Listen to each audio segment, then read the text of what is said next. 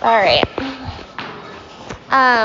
So for those of you who don't know, like we need more technology, but we're, Jessica and I are starting a podcast, which I totally figured out all by my own. Like I know what an RSS feed is, you guys. Like I figured it out, which is usually not my forte.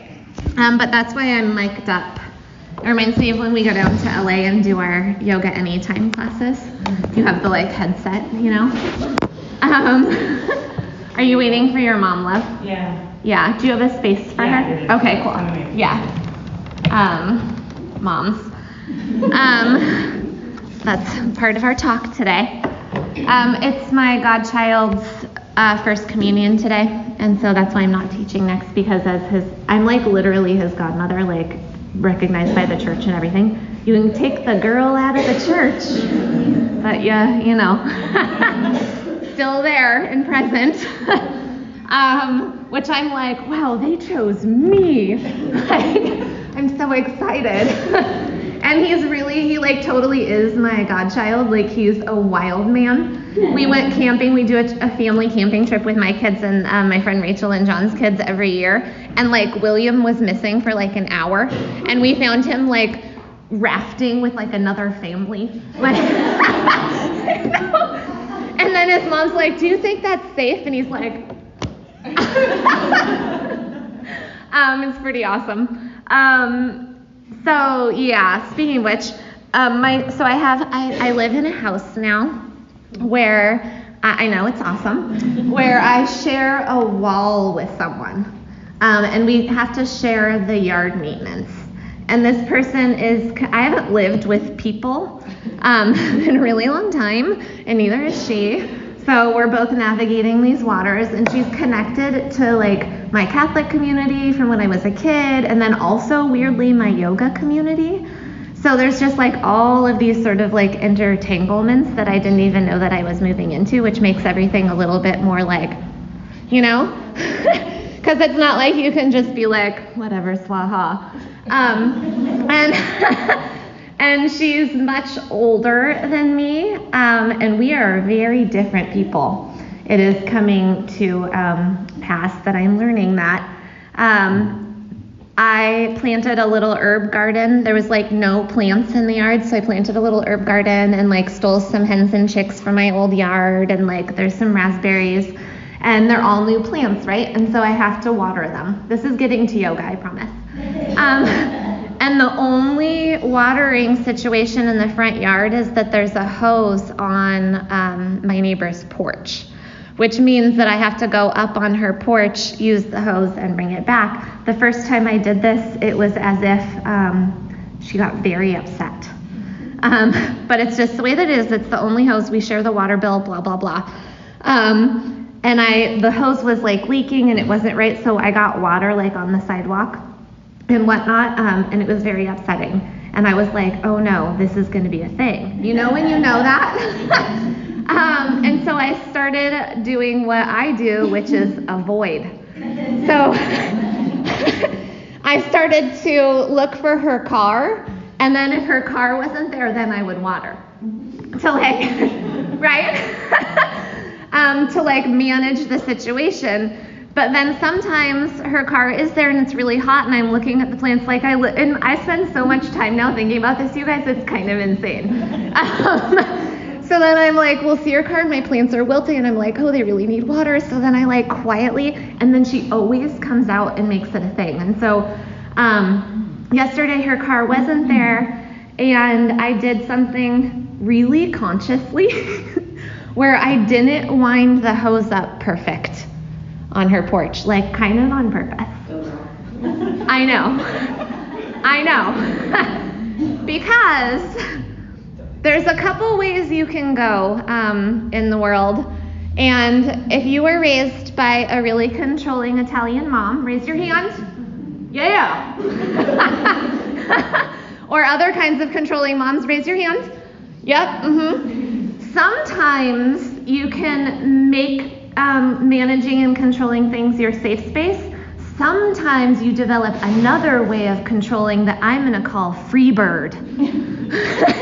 which is where essentially you're like, fuck it.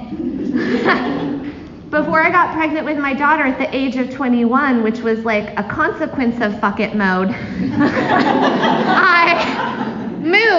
had moved 13 times in 2 years. 13 times.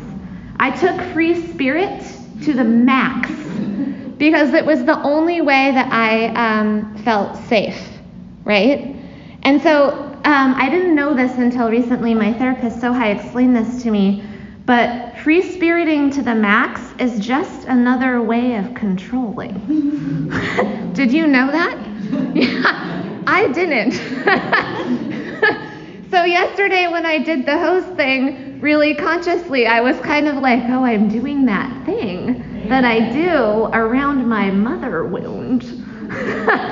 And she came home, I'm not even joking, first thing she fucking did was redo the host. And I kind of just wanted to see it, and that was what happened. I feel like such an asshole.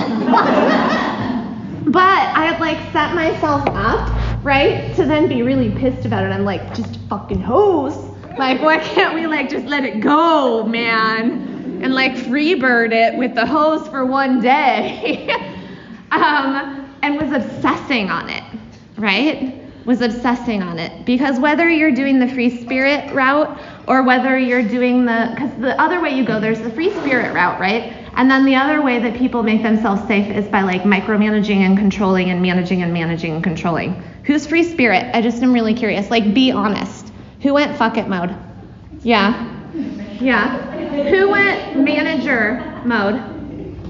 Yeah, okay, most people went manager mode, podcast people, I just want you to know. No, I'm all, yeah, okay. So maybe you identify with that a little bit more. And here's where we get to the yoga.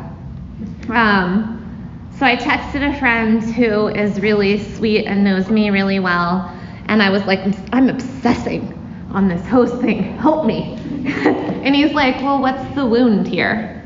And I was like, oh, total mom wound. Like, total mom wound. Like, I'll never do it right? It'll never be good enough. That hose will never be wound up good enough, right?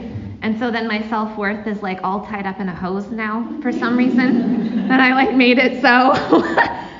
And then the story behind that, right? Like, those are the limiting belief systems that I'll never do it right anyway, that I'll never be worth it, that I'm not gonna like ever make it happen. And then the story behind that, right, is lined up, which is all of our stories, no matter whether you went freebird or whether you went manager style, is that I'm not lovable and love-able just the way that I am, right? And so how do we stop this? How do we stop the controlling or the freebirding, right? And we have to pause. And the texting of the friends that I did was my way of pausing, because I knew I was like literally obsessing on it in this way that was like super psychotic about those. And the texting of the friend and asking like that, reaching out and being like, hey, I can see I'm doing this, like help me, was my way of pausing.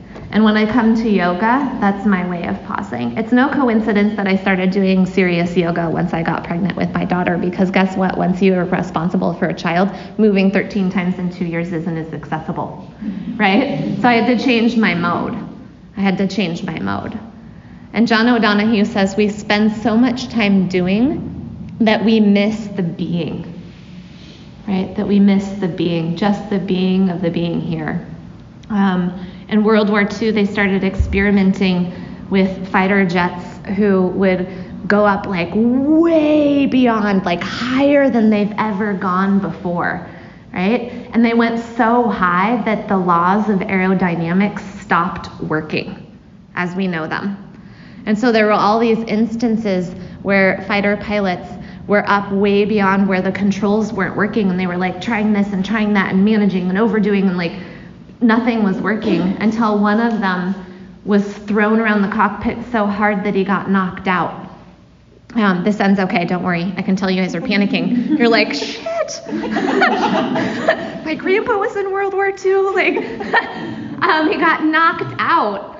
And when he regained consciousness, he thus let go of the controls. And when he regained consciousness, he was low enough then that the controls could work again. But he had to let go of the controls.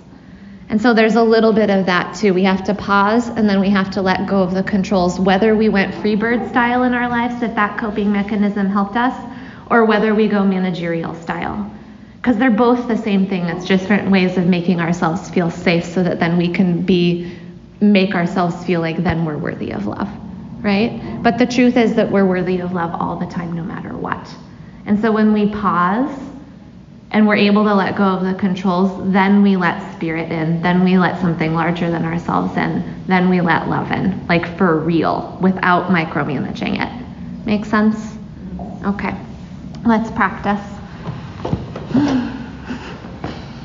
I was like, do I want to tell the house story?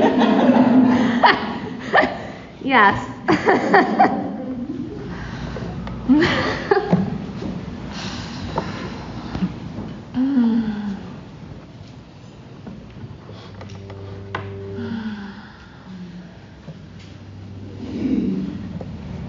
We set ourselves up. It's so funny.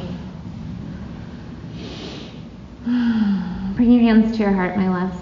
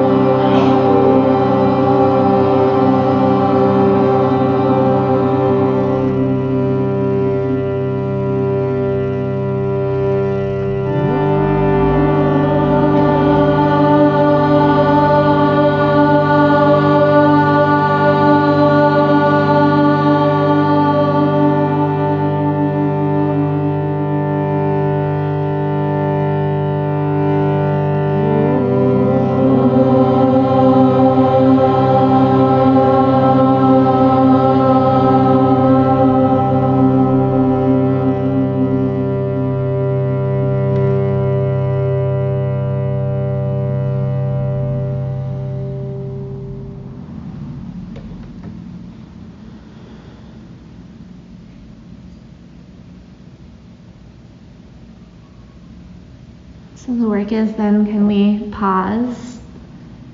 Can we let go of whatever limiting belief system, coping mechanism that we've created, which has served us well, like thank you, coping mechanism, thank you. And then lean back and let ourselves be held by something bigger than us.